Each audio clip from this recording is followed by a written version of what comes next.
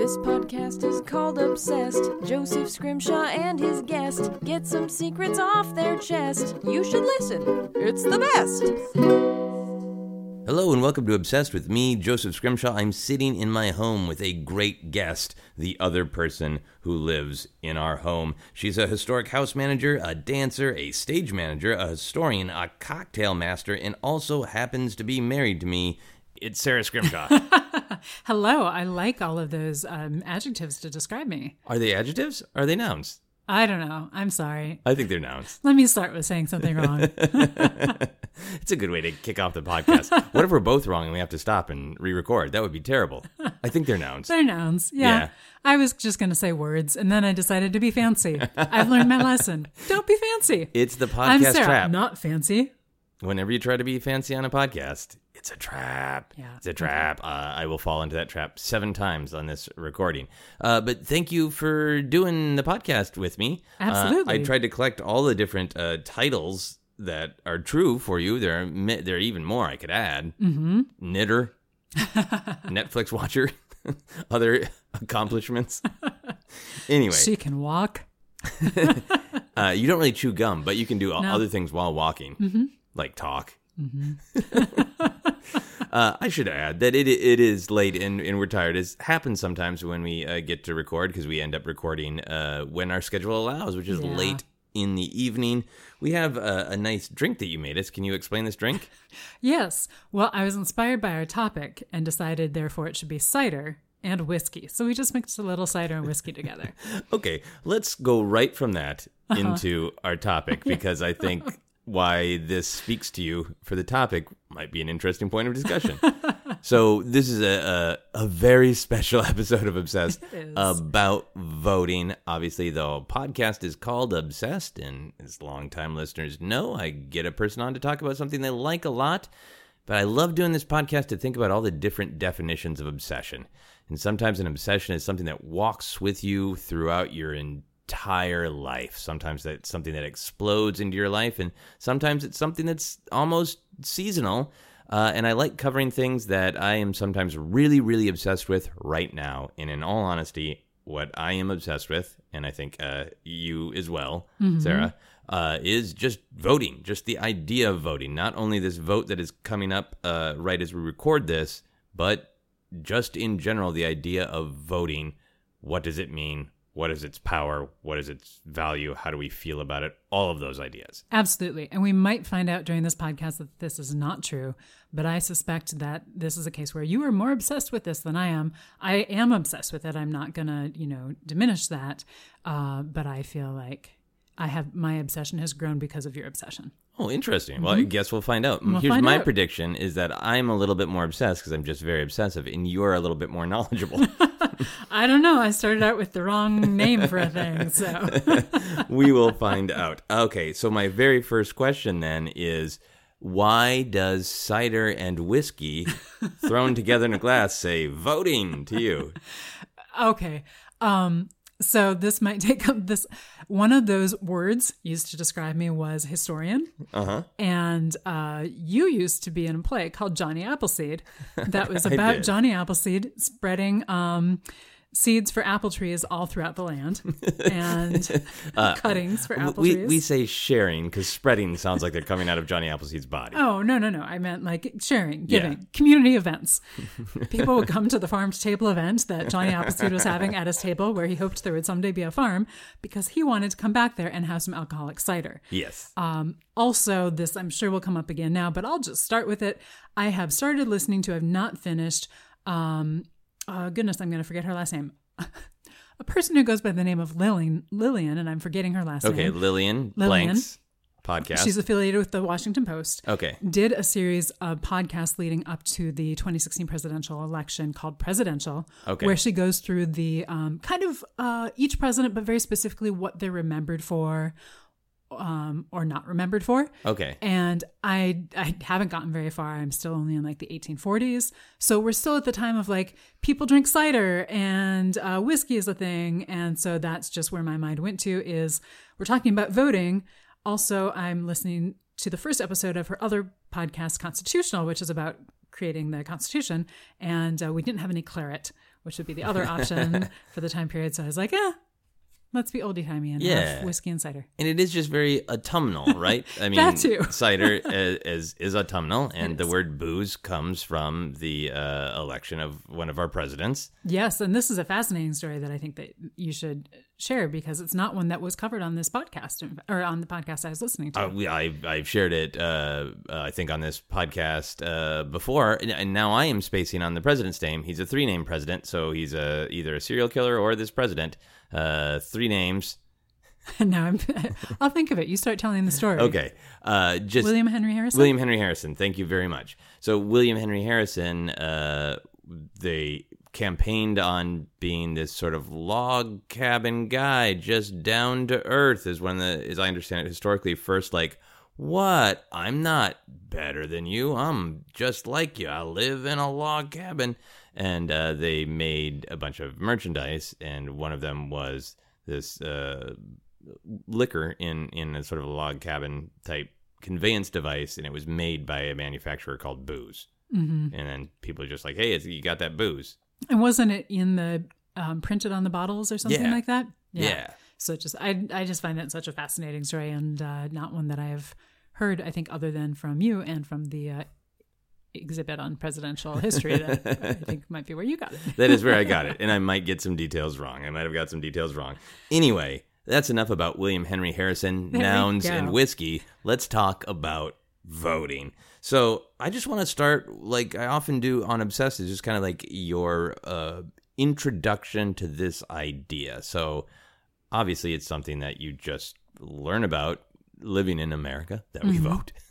But what's your history with that idea of civic duty or civic opportunity? And were you always really involved? Was your family always really involved? Were you raised as this is an important thing that we do?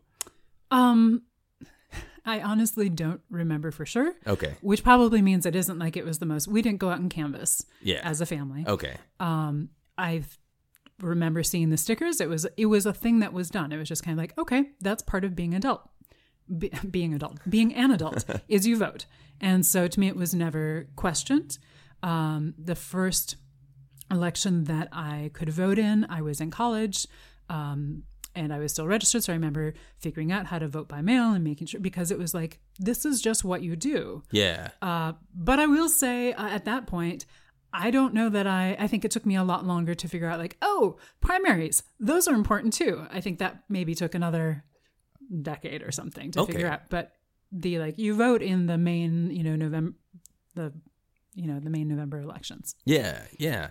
So this is interesting to me. I want to drill down on this a little bit because by the time that we were dating and married, you, I think, had a strong sense of civic pride. Mm-hmm. And you were very knowledgeable, and you, in fact, reminded me about a vote that was mostly local to Minnesota that I had skipped back in the day because I had not fully engaged with as much civic responsibility as I feel right now.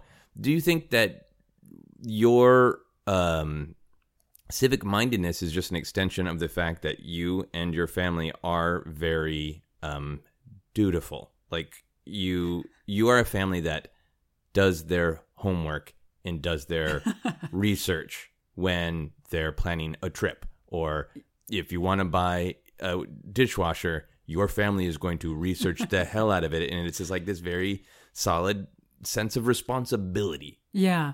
I have 2 answers to that. The first one is honestly, the thing that really got me to pay attention to voting, including in primaries and everything, was peer pressure. Okay. Because I worked with people who would vote before showing up at work at 8 a.m. and they would wear their I voted sticker all day. And the first time that happened and I hadn't realized there was a primary, I felt so bad and just like, oh, I am just not holding up my end. So you got sticker shamed and it worked. Well, not on purpose, but I internalized it. The ambiance of sticker shaming. The ambiance of the sticker around me, it worked. It shamed me. And I wanted to make sure I had my sticker also. No, so honestly, it was one of those things where I think seeing it repetitively throughout the day on other people as they would come into work and have their sticker on, I just had that oh, goodness, I need to be paying more attention if I totally miss this. Separate from that, as once I was out of the house, my mother no longer does this, but for years she worked at the polls. Okay. Where they live now. And she started that, after I was out of the house and out of college. But I would also hear about it from her and kind of that experience of going and working at the polls. And so she was always aware of every single election because she had to be there. A sense of a true civic responsibility of this is ours. We get to do this. Yeah. So I think I suspect that it was a little bit more there than I remember. And I just it just filtered into my brain. Okay, interesting. I don't remember for myself having the being sat down and this is your responsibility. I think I maybe internalized that from reading Captain America comic books or watching Sesame Street or hearing the old Conjunction Junction, the jingles. Yeah, honestly, Schoolhouse Rock. Schoolhouse Rocks. Thank you. That's why a lot of us started voting, I think. Yeah, so I think I always had that sort of that attitude, and I think in general, while I have not always been is civically engaged, my parents were very politically. They had a lot of political opinions, and I knew them, and I heard them, and they kind of diverged over the years and covered lots of different ground. But I grew up with lots of strong political opinions. I don't think I can get through this podcast without dating myself, so I'm just going to date myself. I think I have some just latent optimism gene that just wants to think that something will work out. And an early expression of this is I vividly remember my parents being upset as they were watching the Reagan-Mondale returns. Mm-hmm. And I was going up to bed and I was like, wake me if it turns around. And I didn't even understand their exasperation, but they're just like, go to sleep. It's not going to turn around. And now as an adult, I understand. Yeah. It was only Minnesota that voted for Mondale in the entire electoral college. Yeah. And just knowing that that's what I was giving back to my parents, like, but who knows? Superheroes make things work at the last minute when it seems against you. And sort of that that combination of you do need that level of we can turn around anything with voting. You can't be a pessimist. But at the same time, it's hard numbers and there's a point of no return. And to think of myself being like, who knows? Maybe Batman will vote for Mondale and Luke Skywalker, and that'll turn things around. We'll go to somehow. Sleep. Yeah. It's like Santa Claus comes. Yeah. I mean, what if Super Grover votes? Just a dumb, childish optimism. And my parents being like, yeah, no, it's no, not going to happen. They were not happy about that. Yeah, and then I think I was just really excited because I turned 18 before most of the other kids in my class because being an August birthday, my parents made the choice instead of having me always be younger than everybody, for when I actually started kindergarten. Mm-hmm. So it was almost always, a year older than most people, or everybody would be turning the age that I already was throughout the school year. Right. But I was one of the only people who could vote the first time I could vote. Yeah. And so we had a lot of discussions at school, and then a lot of it was but it only matters to him because he's the only one who's actually going to be able to vote. Yeah. Did you feel weight of that, of not only yourself, but other people that you had been having discussions with, you had to go vote to represent all of these people? No, I mean, I didn't think of it that way. I remember because I had this twisty experience of some of my history classes. You know this, but for listeners, I went to a program called the International Baccalaureate, which is international. It's a kind of an advanced placement honors thing, the program that is in all sorts of different schools, is kind of a magnet thing. So I had taken all of the history classes that the International Baccalaureate offered. So by the time I got to being a senior, it was just sort of the basic history, and it was taught by kind of a cartoon. I don't like them politics that change stuff.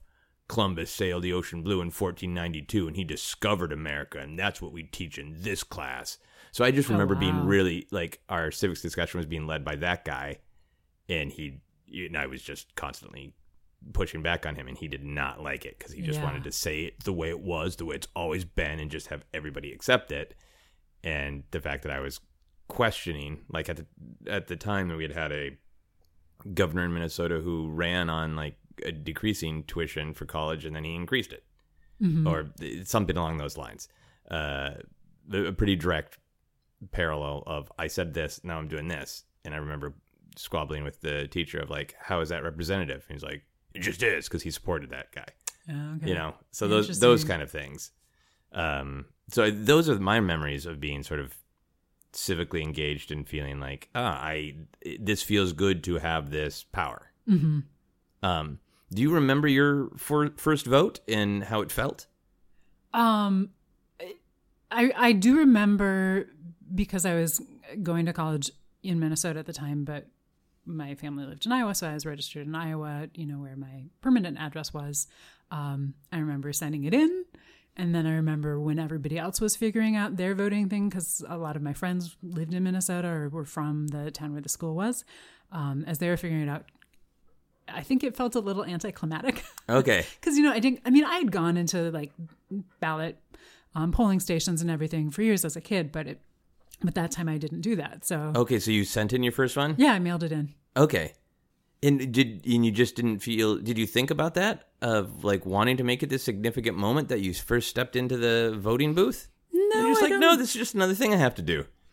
I don't think it was that either. It was just kind of like, okay, I've done that. So everybody here has to, you know, worry and figure things out. Like, you know, they didn't have props like we have here in California, but just kind of like, okay, they need to do all their research. And I've already done mine. Okay. But not in a, like, that sounds very much like, oh, I'm better than you. It was just kind of, it was just very matter of fact. And I think that it felt odd that it wasn't a bigger deal. Yeah. But interesting. Yeah. But I think that is one of the fascinating things with voting, because I think it could be that maybe that is best for America, that it is just, it's a responsibility. And that's a way to look at it, of like, I have a list of things to do. And there are things in life that you have to do. Like, hey, if my kid is done at soccer practice, I have to pick him up or her, them. They're just going to be there. Yeah. And if it's that same level of just like, this has to be done, I'll get it done. Yeah. And then there's the other side of it that's just like the passion and feeling the engagement and the, I want to wear the I voted sticker and I want to tell you that I voted, you know, like. Mm-hmm. And I think part of it is I just didn't have, that wasn't a thing that I was really passionate about. And I didn't have a lot of friends who, not that we wouldn't talk about politics, but it wasn't like, yes, this is our main focus for this fall. So it just wasn't as big of a deal. Yeah. All right. So let's talk about passion. There's an irresponsible segue. I want to talk about your best voting experience. What was the time that you voted that you felt like, yes, this felt great? Wow. Well, this is going to be an after the fact vote. Okay.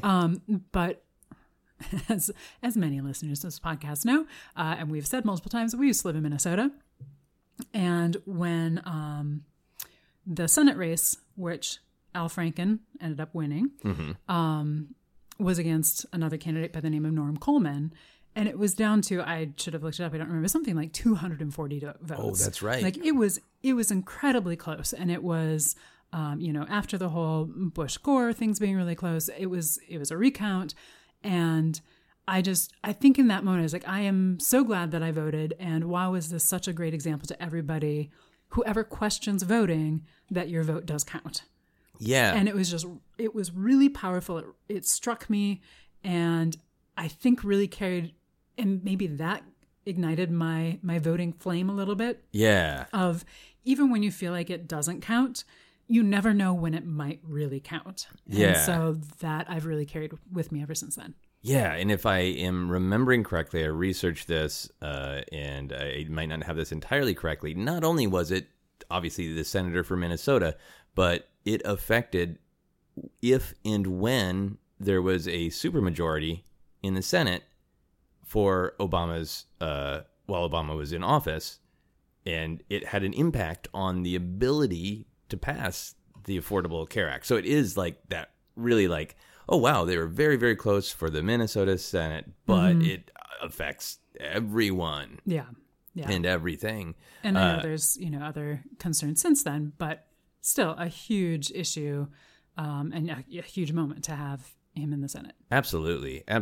I think I have always felt just like that, pride in it. And I think it's always felt potent. I think maybe it's just because I am a little bit of a drop in the bucket type of person, which I think can be a gift and a curse, where I feel like I made a difference by doing this little thing, and if I just keep doing this little thing, it'll all work out. And sometimes mathematically that's not true.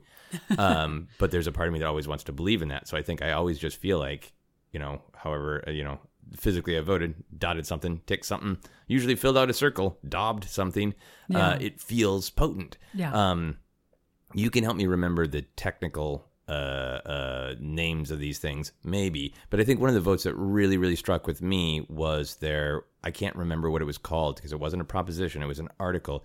It was in Minnesota a couple of years back when the state was trying to just preemptively make same-sex marriage illegal in the state. Yeah. Explicitly illegal, right? Yeah. Because the whole fight was not even to make it legal. No. It was to stop it from becoming explicitly illegal. Mm-hmm. And I had worked with some other great theater artists in the Twin Cities to put on a show that was a benefit to raise awareness. The campaign was really well organized to say, like, this is written on purpose to be confusing. So it's really confusing what yes or no means. So there was a really big campaign of like, vote no, because this is, and in all the twists and turns, I don't remember like what the number of that was or whatever, but I think that was one of the big ones where it really seemed like this was going to happen, that Minnesota was going to be explicitly same-sex marriage is not allowed here. Yeah.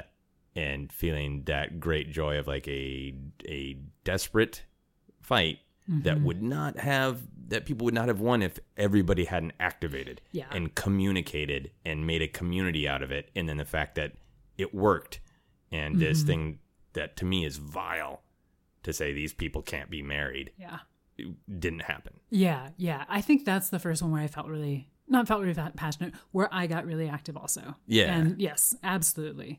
And again, with, you never know which things are going to turn the tide, but that kind of turned the tide nationally. And then because of who was in the state Senate and Congress turned around and made it legal by I think the next year or something. So it was just it was amazing to see the power of voting. Honestly. Yeah, and that really was like a power to wave. change the conversation. Because that initial one was an attempt to just really hold on to the status quo, and then that inability had made it obvious that the times they were a-changing. Yep. And it's a great power. Yeah. Do you have a defeat that affected you the most? And I'll put a big asterisk on it. I know that's a dumb question to ask at this particular time, because obviously the presidential victory of Trump is a giant gaping wound in most of many people's souls. Is that it for you, or is there another defeat or moment that felt as painful? I'm not going to say as painful. Yeah. Because there's nothing quite like that day and the next 24 hours where I basically just tried not to cry. Yeah. And all the time since then. But in year, I'm not going to remember the year right now, but basically during election night, Bush Gore. Yes. That was a time when I absolutely did my voting. But honestly, I wasn't that engaged beyond kind of the big bullet point races. Yeah. And to me, it wasn't a big question. And so I just hadn't done that much research. And I remember sitting at my friend's apartment as things were looking like they're going toward Bush. They still weren't sure, and obviously, weren't for a while.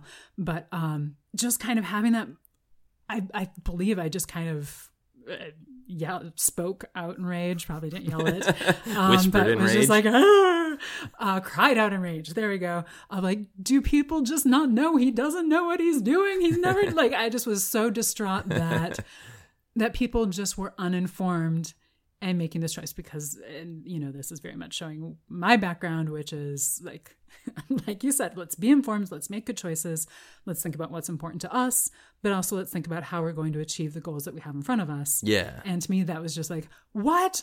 How are this many people, not like my worldview is everybody's worldview, but it was one of those moments where I just didn't think it would go that way, and I was very affected by it. Yeah. No, I understand. Not remotely the same level, but it was affecting. I think for me, this election in 2016, obviously, I was certainly upset because I am liberal, and all of the various the Bush Gore and then the Bush Gore Supreme Court battle, and I think some of my biggest political ire was that the Kerry Bush, the Swift boat ads, where I remember just feeling utter rage that Kerry was an actual veteran, and Bush was just kind of like, well, what? That's not there. It's not me. It's this other committee, just kind of, shaming him. And to me, it was just like so disingenuous, especially when the GOP often tries to play up the like, we're the party for traditional values like respecting the soldiers, and like, how can you smear an actual veteran? Yeah, like I remember being furious about that. Definitely. But that's not really the vote. That's more the what led to it. But I think that, and that's probably the first election that I paid a lot of attention to. Yeah. But I feel like that is the start for me of some of the rage about some of the attacks, and and this I don't like the attack ads, especially not ones like that, and I feel like we've just taken a whole journey since then. But those were very affecting to me, also in a negative way. Of whoever would run this has no respect for our military, which is the opposite of what they were saying they did. Yeah, because Bush was a pretty military-focused guy. Yeah.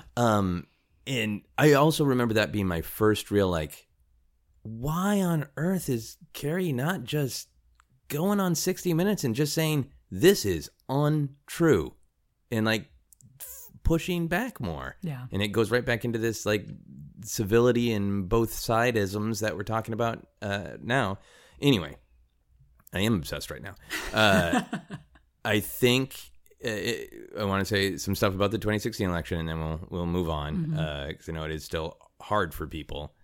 But I think that roller coaster of going from the elation of voting for a woman for president, who I thought was truly going to be the first woman president, and just thinking, regardless of what anybody else thinks about Hillary Clinton, the power of that. Yeah. And then to have not only have that not happen, but to have a person who had so recently been in the spotlight for so deeply, deeply disrespecting women that I just, that was the thing that I couldn't shake out of all of it, just sort of emotionally, of how to cope with that. And I'm glad that we are on a path to address a lot of those issues. And with voting, let's talk a little bit about some of your even earlier civic engagement, because this is a fascinating detail. You did a presentation as Victoria Woodhull. Yeah. Tell people about that and who she is and why you did this. Yeah, it's so funny because as I think about it, I do have so many little moments here and there, like that one, that show up throughout my life that paint a picture that I was much more civically engaged than I was. Because most of the time, because I have so many friends who are, very civically engaged, or, political science professors, or, so deep into this topic that I most of the time just feel like I'm, in shallow waters, just trying to avoid the depth below it. But when I was in middle school, I was part of, I competed in a program called History Day, which many people might be familiar with. It's a competition that each state does, and then people from each state are chosen to go to the national level. Yes. I was not chosen to go to the national level. I was runner-up one year. Were you really? Yeah. Excellent. Congratulations. Thank you. I've never told you that. No. I did compete at the state level, and honestly, I don't remember why exactly I picked her. So I think I know. So Victoria Woodhull, for people who are not aware, she's been a lot more in the news the last 2 years because she's been called out by Hillary Clinton. She was also called out on Scandal, the TV show. Okay. Because there was a poster of her when Mally Grant, one of the characters, spoiler, becomes president. So 1872, Victoria Woodhull decides to run for president.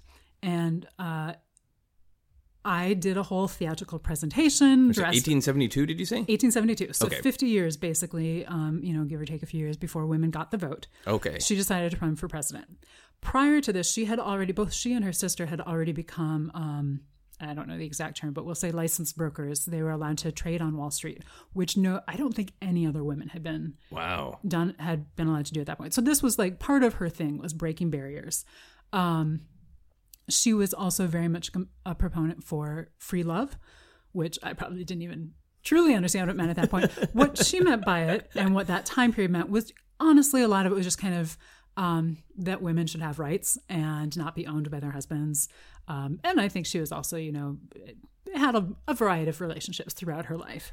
Her father, interestingly, was truly a snake oil salesman. Like literally, he sold snake oil. He sold snake oil. And when they were growing up, they would go from town to town, and he would teach her, and I think her sister, to basically, be like fake palm read or things like that then they would go and try to sell people in the town, and he would sell them fake oils, and they would pretend they could tell the future. And so like they're a little bit of like a wheeling dealing family. Yeah. Very fascinating family.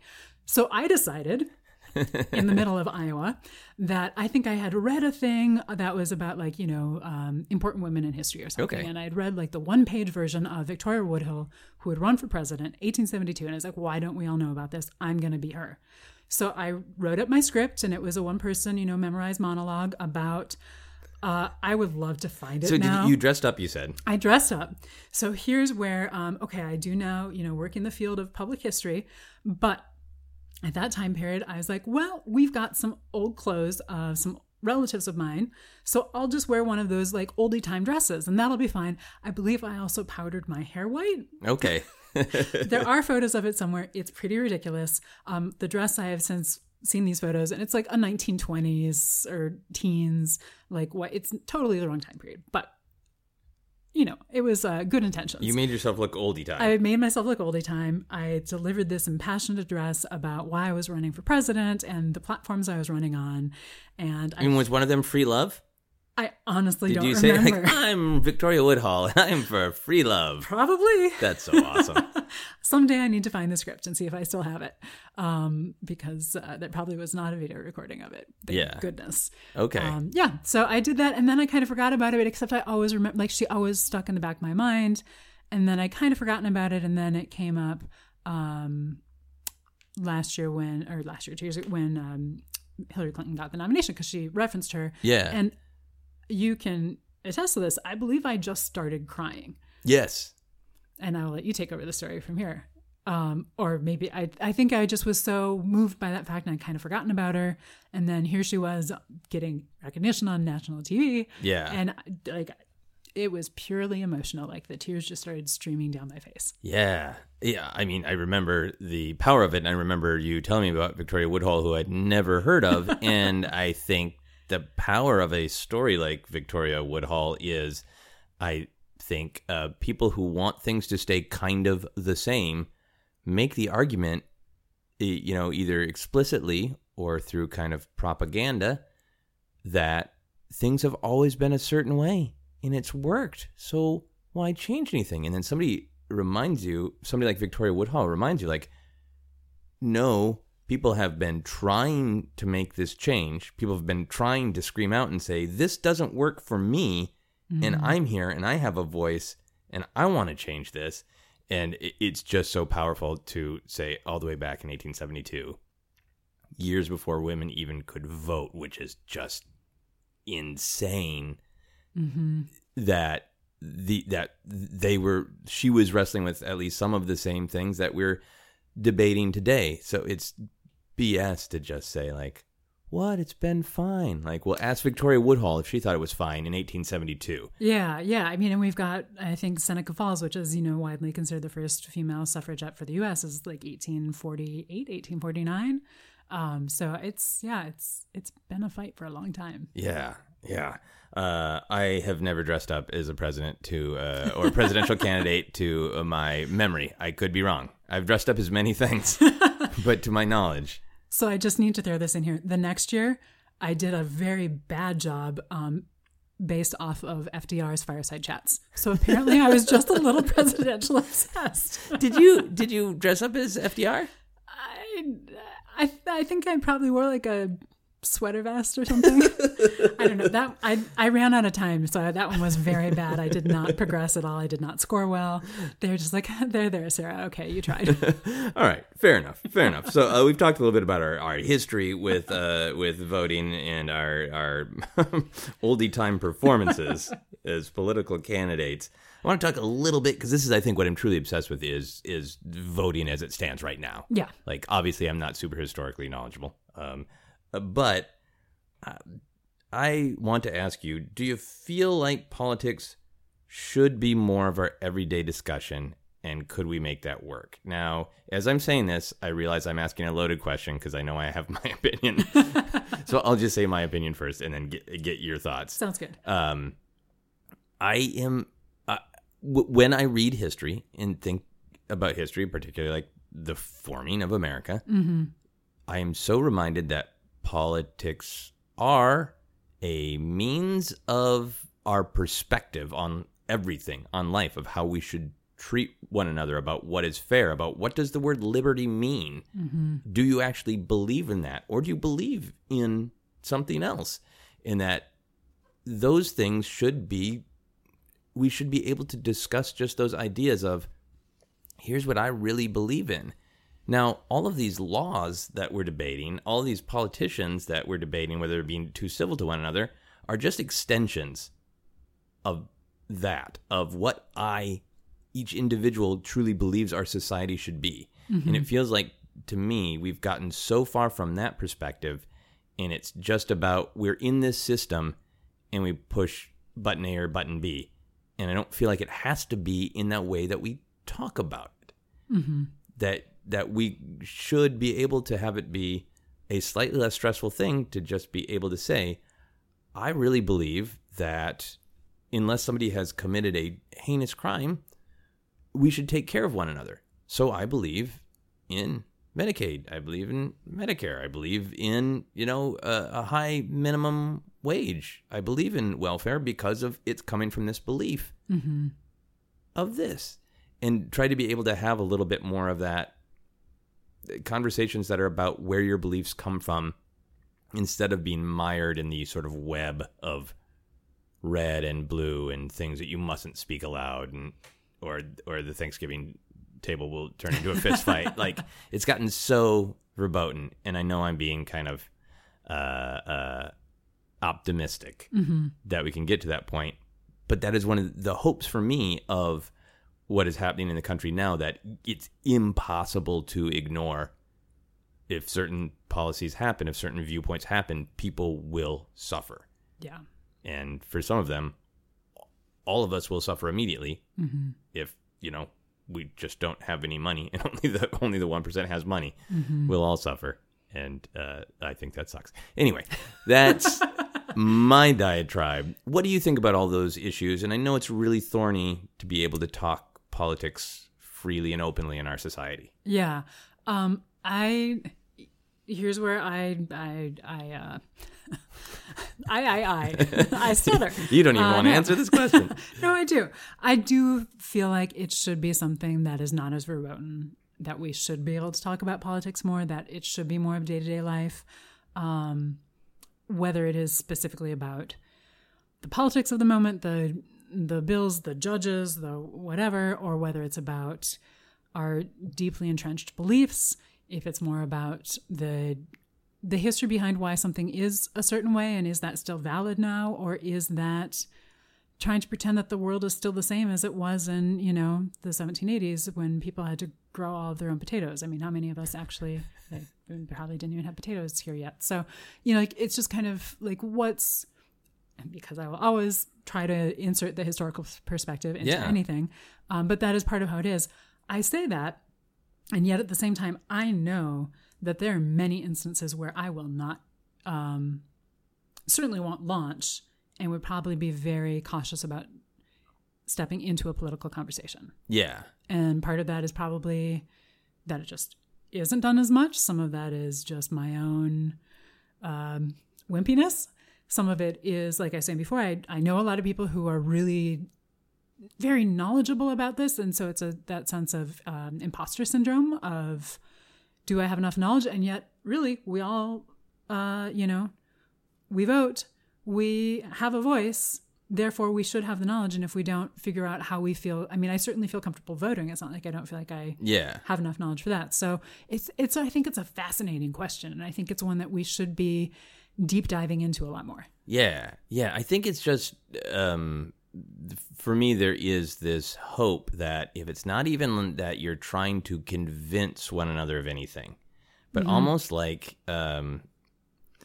I don't want to use the term safe spaces in how it's actually used. But if it was just sort of like a little bit more of a norm that you could just say, I'm not trying to change your mind. I'm just saying I'm going to vote on this particular issue this way because here's the personal life experience that led me to this belief.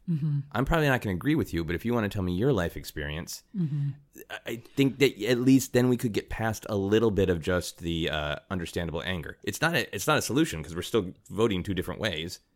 And I know that there are absolutely issues in America, and people in America were like, you can't have a lot of tolerance for people who want to make sure you can't vote or try to eject you from the country.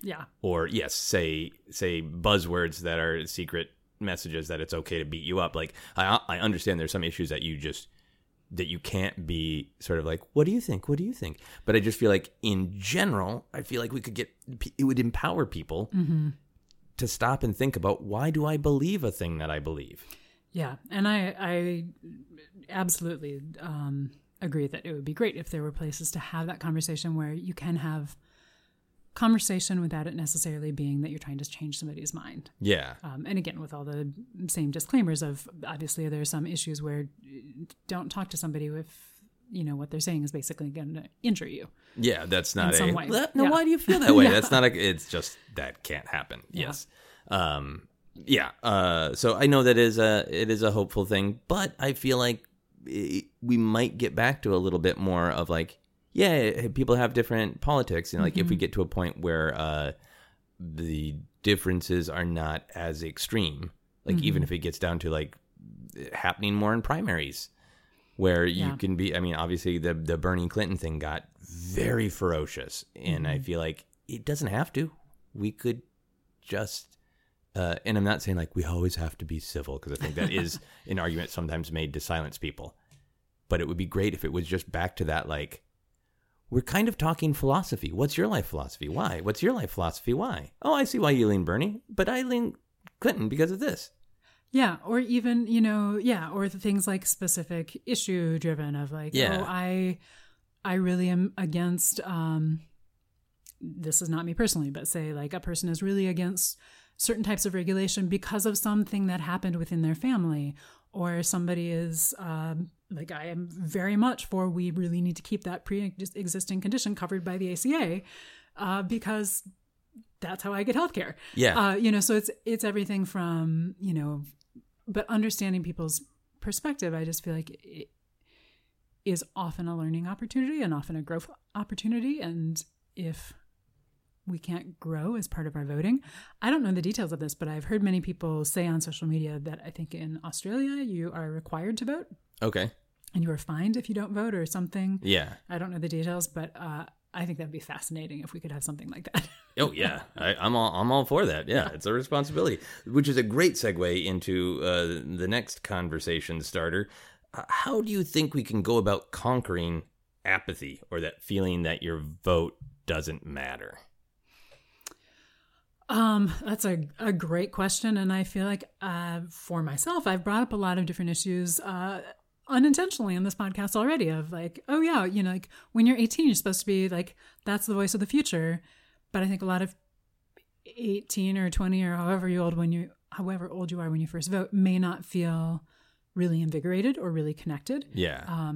You and I were chatting just in general earlier this week, and I was saying how much more impassioned I feel about voting in the whole system. And I just don't know how much it's my growth as an individual versus just, is that an age thing? As you get older, you naturally care more. Yeah. Or both. I would like to think that I think the world has changed a lot since I was 18. And yeah. For one thing, people just are much more connected. We did not have social media when I was 18. Yeah. And so you are more aware of kind of what's going on and things that will affect you directly. Which is a lot of thoughts, but not necessarily an answer to your question. Well, that's fine.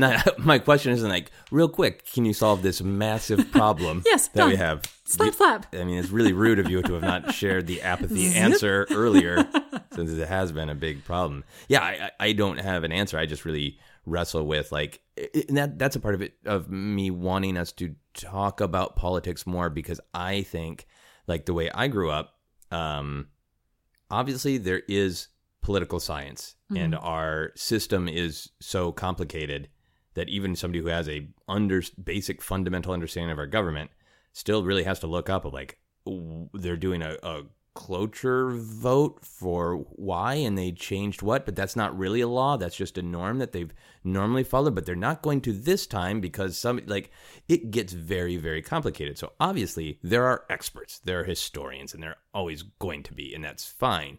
But I feel like politics in my lifetime have been in interest the same way. Hey, here's my buddy who really loves Star Wars. Here's my buddy who's super into hockey. And this guy likes politics. And that's madness to me. And I feel like that has to end. Like, we all have to be invested in politics. Like, it's not... it's not a niche interest. Yeah. Since this is the theme of the episode today of not being able to think of things. When you're at school and you have to take main courses, but then you have other courses that you can electives. Politics should not be an elective's interest. You're right. Yeah. Like it should be like politics should be like music. Like you have to search to find somebody who's just like, do you like music? And somebody's like, no. Like it should be in our just absolute, like, not even day to day, because I know it is stressful. I know people need to take a break, but it shouldn't be a niche interest. Yeah. And I think so it is obsessed. I don't have any answers. And I think it is a requirement for a lot of, I don't know, current high school curriculum, but I think some sort of government or civics classes. But it's often the class that's like early in the morning that people sleep through, and they're like, okay, I need to know the basics to pass this. At least for a lot of people I've spoken with, that's what it was. I have two other comments on this, if I may. Yeah. One, I do not mean to imply, which I feel like I accidentally did, that apathy is only among young voters. No. I was just focusing on that because I still voted, but I didn't pay as much attention. Well, and as we're recording right now, like earlier today, an article came out that was a big interview with a bunch of young people about why they don't vote. It is a specific. Yeah. So there's that. But I think it's also, but I think it's very true for everybody. Like, you know, you're older and raising kids, and this is part of civic duty and is going to affect so many things, you know, like including voting for like school boards and bonding issues and things like that. So I think everybody has a reason why it affects them. Yeah. And that's why I feel like we need to, as a country, you and I here in our part, need to figure out how to fix this.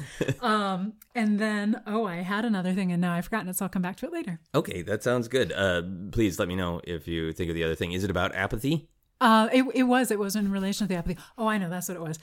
This is not earth-shattering and not worth going back for, but I've gone back for it. So I'm going to stick with it and just say that it seems like, at least for some people, what you're saying about, this isn't a law, this is a norm.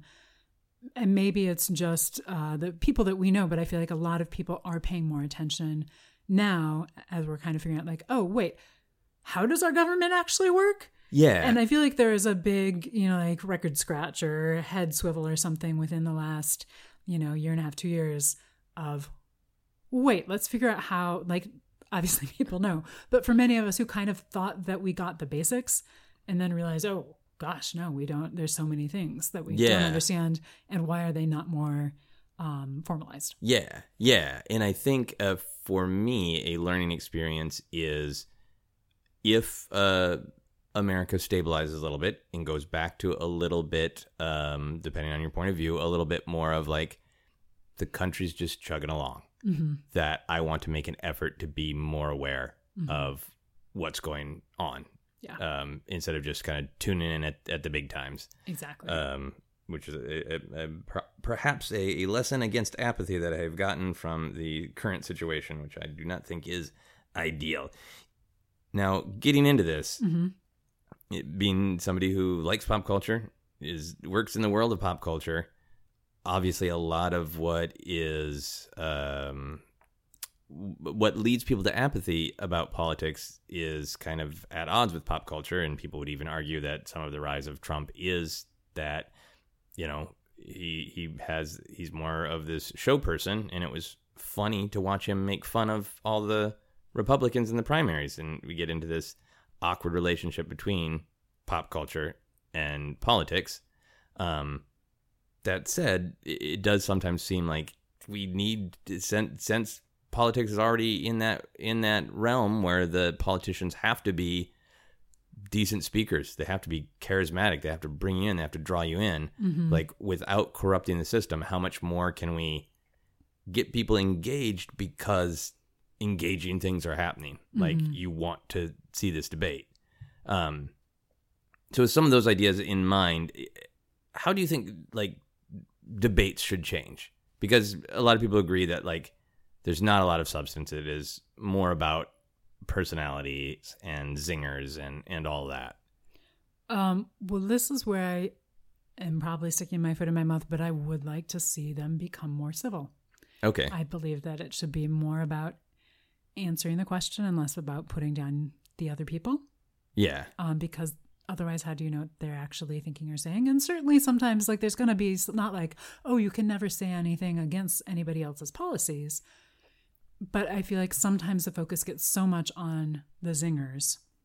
Yeah. I feel like you should get, who knows? This is probably a horrible idea, or maybe they already do it. But like for every, mean zinger that you have just against a person of like, oh, that's, a blue comment to go with your blue suit, or that's a horrible example. Sorry. You mean blue like in the old terms, like they said something naughty? That is, but it's a horrible example. Anyway, I've like 3 You're made strikes. of blue. But maybe make it something like 3 strikes and your microphone's turned off. So you actually do have to be aware of you can comment on people's policies, but you need to actually, I'm going to back up. You need to answer the question. Because that is my biggest frustration is when people don't answer the question. And then whatever, there's always some spin. That's not what I'm talking about. I'm talking about totally not answering the question. I feel like if you don't answer the question, or if you are mean to other people on the stage, that you should get basically a strike. And after 3 strikes, your microphone is turned off for the rest. You have to stay on stage and your microphone is turned off. Yeah. And these are people who want to be able to talk. They want to be able to share what they're voting for, and how, ridiculous are they going to feel if they have to stand there and they're not allowed to talk. And I feel like maybe that's just off the cuff. I'm sure there's a million reasons that's not a good idea, but that's my idea for tonight. Mine were similar, but with trapdoors. But that's excessive. That's unnecessary. No, I feel like, especially in these battles we've been in right now with what is the role of the press, why is it bad that Trump keeps saying they're the enemy of the people, is because they should be the ones who guard the truth. Yeah. And I know they can't 100% fact check in real time, but things that are just baldly lies, they can call out. And certainly, I would think it is well within the press's power, whoever is moderating these debates, to have you must answer the question and ask the question. Yeah. There's spin, right? There's segueing, or there's let me work in my folksy story to get back to the point. Yeah. And then there's just like, I change the topic and just don't answer in any way, shape, or form. And sometimes I think they do drill down and say like yes or no, and they still dodge. But it would be great, and I don't see any problem with like a scorecard is not right. Make it entertaining. But just having the journalist just go, great, ma'am, sir, whoever, I'm senator. I need to acknowledge that I asked you 3 times and you did not answer the question. And that's a part of the discussion afterwards. Not for pundits to subtly pick apart, but for everyone to see clearly. Yeah. That we're having if I can do it on a damn podcast about obsessions, where sometimes if people just kind of aren't answering, I'll say, that was really interesting, but I was interested in this specific thing. Like, how can they not just, especially if it gets to things that are like, do you support this? Yes or no? Yeah. Or maybe it's fine, but you have to. You have to answer the question. Yeah. I also have, I have said this as a joke, and sometimes I wonder if it shouldn't be a joke, that we should have fun president and real president. And they run together. So you have someone who's maybe a great orator, a great speaker, entertaining, a little wacky. And then you have their super studious, knows all the policy, knows all the history. And they're the ones who are actually going to run the country. But we got our fun person to entertain us. Yeah. I mean, that's in some absurd. ways, isn't that what the cabinet in theory is for? Yes, I know. I say it mostly as a joke, but I think we are at this crisis point where we need a very rare kind of person to be a really great politician, to be somebody who is studious, knowledgeable, has a sense of history, a sense of responsibility, a sense of working with others, and to also be just an amazing improviser, orator. Yeah. You know, I know they have speechwriters, but you also still kind of have to have a feel for that yourself. Yeah. And it's not a job that just anybody could do. I don't think that's a bad thing to have it need a really specific set of skills. No, I've never been in the camp of like, I want to be somebody to have a beer with. Like, I have lots of people to have a beer with. I want somebody who's not going to bankrupt or murder me is what I want. Someone smart. Yeah. So, I don't know. Bad idea, maybe. Fun president, real president. I'm not totally on board yet, but it's fun to throw out there to see what other ideas it inspires. Okay. For the end of our main segment, I will ask you a question that is either fun or stressful, depending on your point of view. Should you or I ever run for political office? Well, I can answer this for myself very easily, because when I was in my high school government class, we had to divide up into teams, and our team did end up winning on the campaign of Just Be Nice. Which honestly, I had forgotten about all of this until we were in the middle of doing this podcast. And I was like, oh my gosh, I forgot about this. But one of the realizations that a few of my friends came to during this, I was not the person who was up for president within this mock election.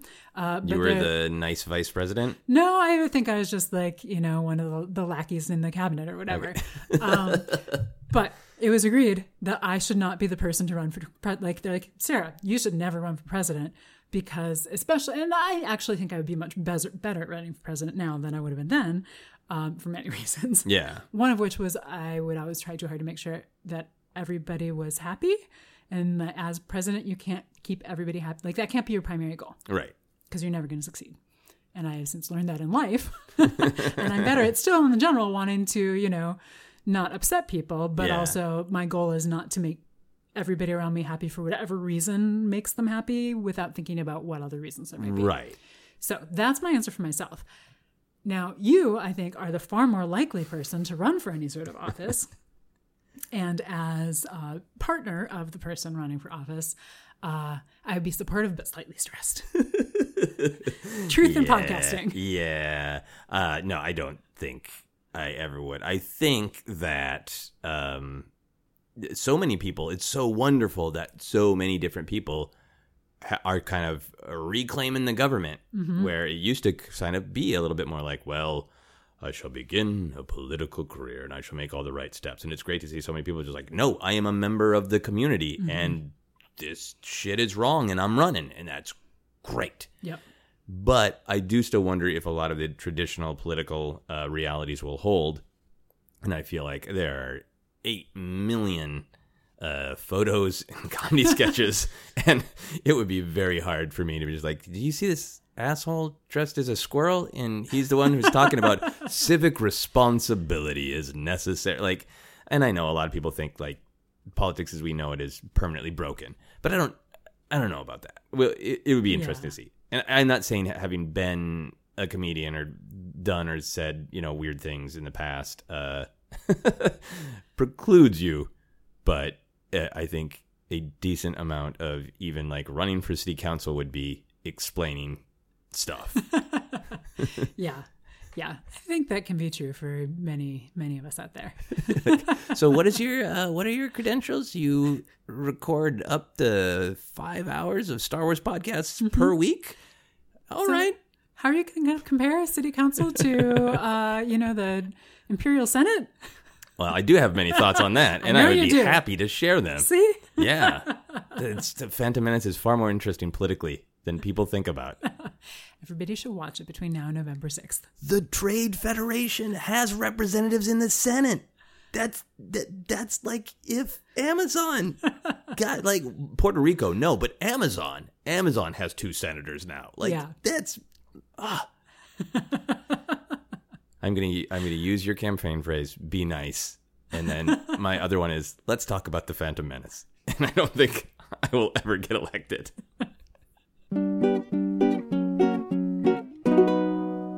We're going to move on to our How Obsessed Are You questions. So these are questions that I would normally ask my guests, but since we're kind of doing this together, I'm going to have you ask me the How Obsessed Are You questions. Yes, besides you keep saying how obsessed you are. I am. While gesturing wildly, I am also going to add. So, yeah.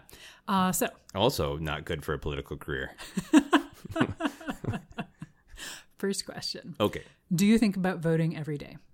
Recently, yes, absolutely. And I want to be mindful to think about, if not directly voting, the government and what is going on and what I can do to respond. Mm-hmm. So I want to think every day about a way to not feel powerless. Say, like, when I see something happen that I really don't like, to go look ahead, like, when is the next vote? And even if it's not in my state, what would be the best thing to do? Can I read up on this? Should I give the person money? Or is it something where, making an argument on social media would help more? Like, and just being active about what can I do? Mm-hmm. Every day, are you meaning that right now, moving forward for the foreseeable future? I think I want to keep that in mind in the future, like is a goal. So if things stabilize, that, and if there are people in power that I'm more in agreement with, that I take that opportunity to say, all right, I want to, because I don't think the Democrats are perfect, but I think they're easier to push toward the ideas that I want. Mm-hmm. So is a goal it would be great to be more mindful of. All right, well, what can I do to push them, even the people that I mostly agree with, push them more toward the idea that I believe in. Yeah. Instead of just going like, well, they're not perfect. Yeah. Say like, okay, well, how can I pressure them to be closer to my idea of perfect? Yeah, no, I think that's great. I think it's great as a daily goal. You drink your coffee, do your sit-ups, do your political action for the day, or more than one. Not to make it just like a checkbox, but to just build it into daily life. Yeah. That's fantastic. What would it take for you to get a voting tattoo? Ooh. I would think that you or I would have to win political office, and then I would get my, what was it, just be nice? I think so. I'm paraphrasing. I think I was 16 when I took government class. I think hashtag just be nice.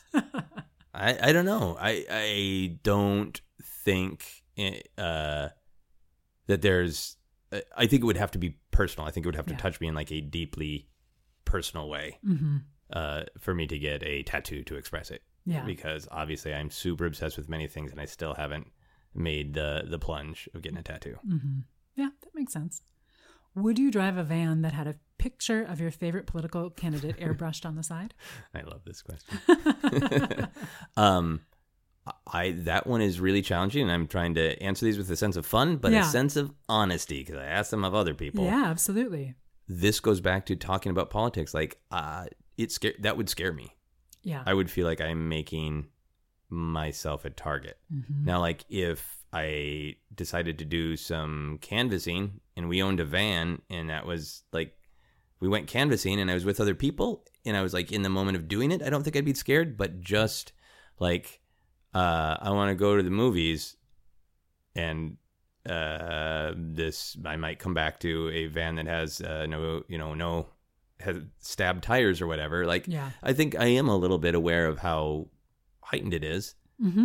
And it also goes to a thing about myself that I know pretty well, of being on the introvert extrovert line. And when I want attention, I love attention, but I also like to be able to be incognito and I feel like it's hard to be incognito with, whoever our candidate ends up to be, if the thing I always drive is a giant airbrush picture of Gillum from Florida, if he ever runs for president, it's always going to be a talking point. Yeah. So perfect for you would be a van that has a little push button where when you press it, the skin comes out and has the person's face on it. But then if you press the other button, it disappears and turns back into a normal white cargo van or whatever. Yeah. Oh, not a white. That's creepy. Or, sorry, like blue. No, yeah. Just a nice color blue like the sky. I think what you're saying is we need vans that have desktops like computers, and you can just switch them out. Yeah. You know how they skin things for various, I'm using skin like, the marketing term. Vans. Yes. Yeah. They put a layer over it. Yeah. So something that was easily removable and addable. Yeah. Yeah. Excuse me. Would you only post on social media about voting for an entire year? That one is challenging, but I think if I thought it would help, yes. That one I've gotten pretty close to testing, because there are days where I have tweeted about not as much. I think there's a really fascinating thing where, as like I said, as we're recording this, as we're getting really close, there is that real question of sometimes, because we didn't used to talk about politics as much in general, certainly some people did, that sometimes when you made a statement, you were really helping people because you were speaking out about something. Yeah. But like, as we're in this last week, sometimes it is like, are you helping people the most by doing kind of a generic let's vote tweet, or are you helping them a little bit more by talking about, how you accidentally dropped your keys in the toilet and, giving them a brief bit of amusement? I have not dropped my keys in the toilet, but if we make people feel better, I might. So I can tweet about it. But you know what I mean? Of like, yeah, absolutely. If I was convinced that it would help, I would. Yeah. But if you just have the same message over and over again, or even variations on it, do people tune out? And so in the end, it becomes less effective. It becomes like the chorus of Hey Jude. It begins to lose impact because it goes on too long. Yeah, absolutely. If you had to give up something you love for a year to vote, would you do it? And what would you give up? Ooh, yes. I would absolutely give something up. And I feel like I kind of cheating, but I'm in a good place because I have so many interests, and we live in such a wonderfully saturated pop culture world that as much as it would be a bummer for me, I could be like, oh, this hurts me so much, but I'll skip Doctor Who. And it's not like I'd be like, what am I going to watch or read? Or it could be like, I'm not going to read a single book for a year. And there would be things that I deeply miss. Yeah. But I would still have, That one pains me. That just seems like, but that's not the answer that we want to give. That doesn't help. But I hear it. And for people who do not know, giving up Doctor Who would be huge. Hugely painful. But I guess my point is there's room to sacrifice. Yeah. In this weird theoretical metaphysical question. Would you correct a stranger at a party about a voting fact? Right now, yes. And all of my guests who answer this question are always quick to say, I would not be the well, actually person, and find a gentle way to say, like, I'm so sorry. I just learned this myself. And I think it's really important, so everybody can make the right decision. But I actually just learned that it's this. Yeah. Like, if it was like that, I'd do it. Yeah. But I wouldn't just be like, wrong. Let me interrupt you and push you out of the way. Because that does not go with my campaign slogan, #JustBeNice. If Luke Skywalker was real and running for president, would you vote for him? Yes. Okay. Moving on. You have no follow-up questions. Fair enough. If you were going to vote and a bear was in your way at the polls, would you try to go around the bear? Yes. Excellent. Yeah. Do you have a strategy in mind? For going around the bears? Yeah. I've heard so many asking this question on the podcast, so many great strategies.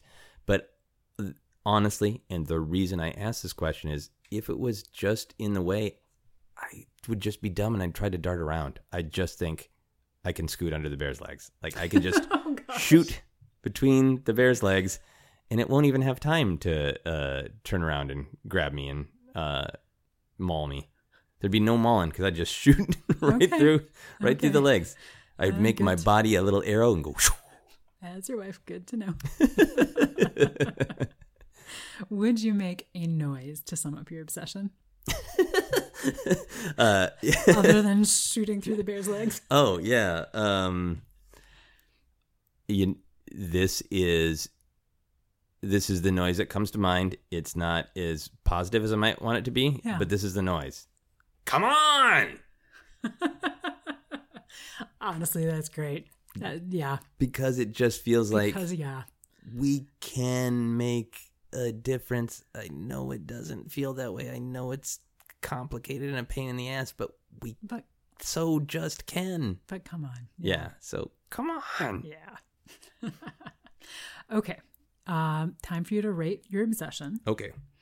On a scale of 1 to 538, where would your obsession lie? Okay, so 1 being the lowest, 538 being the highest. Mm-hmm. I am going to put myself in at 472. As I think it is quite high. Mm-hmm. But I also know that it's high right now because of what is going on and because of where we are. And also that this is so great because I realize what it's like being on the other side of the podcast. Uh-huh. I always tell people that the podcast is about obsession level, not knowledge level. But there is honestly a part of me that feels like I watch a little bit of news every day. I read every day. But there's still I feel like to be as deeply obsessed with voting as possible, that I should be a little bit more knowledgeable. Mm-hmm. And maybe it's because it's really real world stuff. And it's not like when somebody comes in and, has an episode where I love Blue Oyster Cult, the band, but I can't remember the name of their third album. What was the second track on their third album? That's a whole different kind of thing than I feel like to be all the way to 538. I need to truly, truly know what I'm talking about. Yeah. To best help other people. There's also so much. Yeah. Do you think it is possible for any one person to know all of that? I think it is very much possible for people who are students of, how the system works to monitor all these different races. Yeah. Yeah, absolutely. Yeah. And I wish that we heard more from them. Yeah. Because there's depending on the news channel you watch, they'll have their expert come in and they'll ask him 3 questions and they'll have pundits come on and repeat the damn talking points for 3 hours. Let the freaking numbers person who actually knows what they're talking about give us some real information. Yeah. Yeah.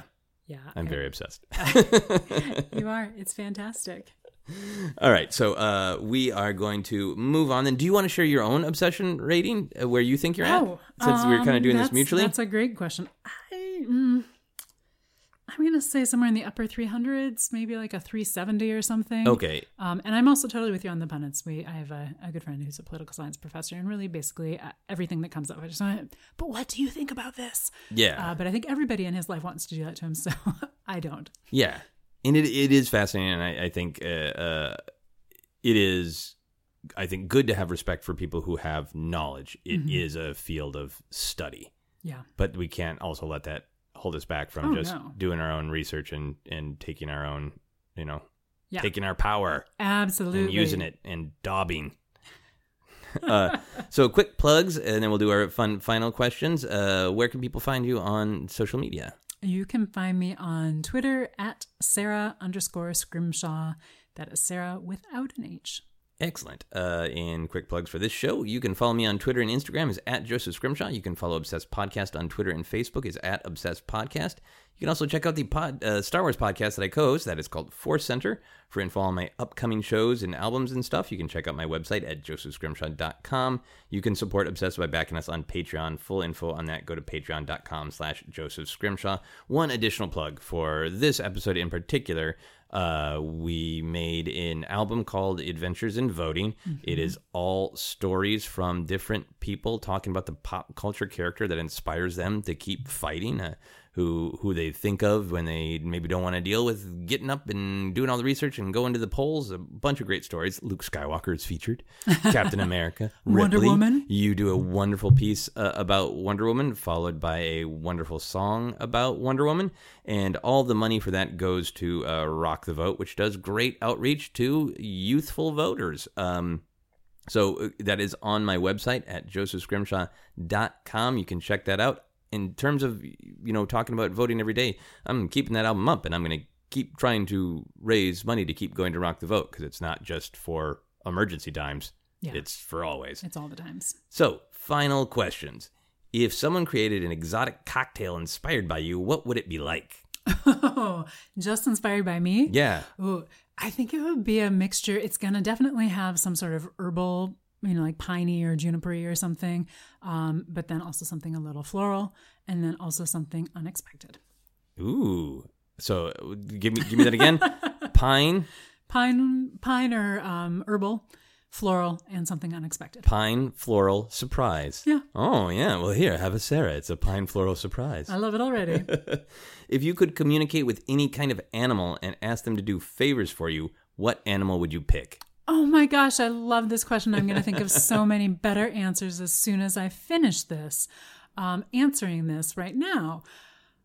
The one that came to me first is a penguin, which is not helpful. So I'm going to go. How is that? Let's go with honesty. Okay, penguin came to me first. Koala came to me second.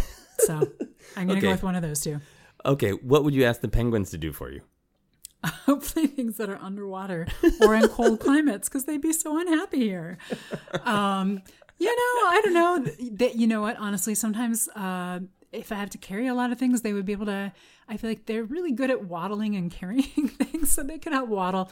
I tend to carry a lot of bags if I'm coming home from the grocery store or something. Right. So when Trader Joe's open in Arctic territories, penguins will help you carry. The whole train of penguins behind me carrying their bags and my bags. And, I would help them sometimes. That is great. In just a second, we will go to our final question. Yeah. But I also want to say that I know that for this episode of Obsessed, we're discussing lots of topics that people have very strong opinions about from lots of different perspectives. And just a caveat that I am speaking from my own perspective. I am speaking sometimes with only a dangerous amount of knowledge, and I'm sure getting some details and facts wrong. So just in general, thanks for listening. And if you have a different perspective, I certainly understand. And if certainly don't want anyone, just want people to listen and hear our perspective and realize it's just that, and it doesn't take away anyone else's perspective or tell anybody else what their perspective should or has to be or anything like that. Not trying to speak for anybody else. Yeah. I have strong opinions about the way things should go, but I think we all should, and we should express them by voting. All right. Final question. What is happiness? Happiness is having a train of penguins behind you on your way to the voting booth, just to be there supportive. And then after you voted, they all clap. And I mean, how does that not make voting such a big deal and so memorable? I think that is a perfect answer. Thank you so much for talking with me about voting. Thank you for having me on. That is our podcast. You've been listening to Obsessed. Joseph Scrimshaw and his guest shared some stories with the rest. Rate 5 stars if you're impressed. Come on, penguins, we're going to vote.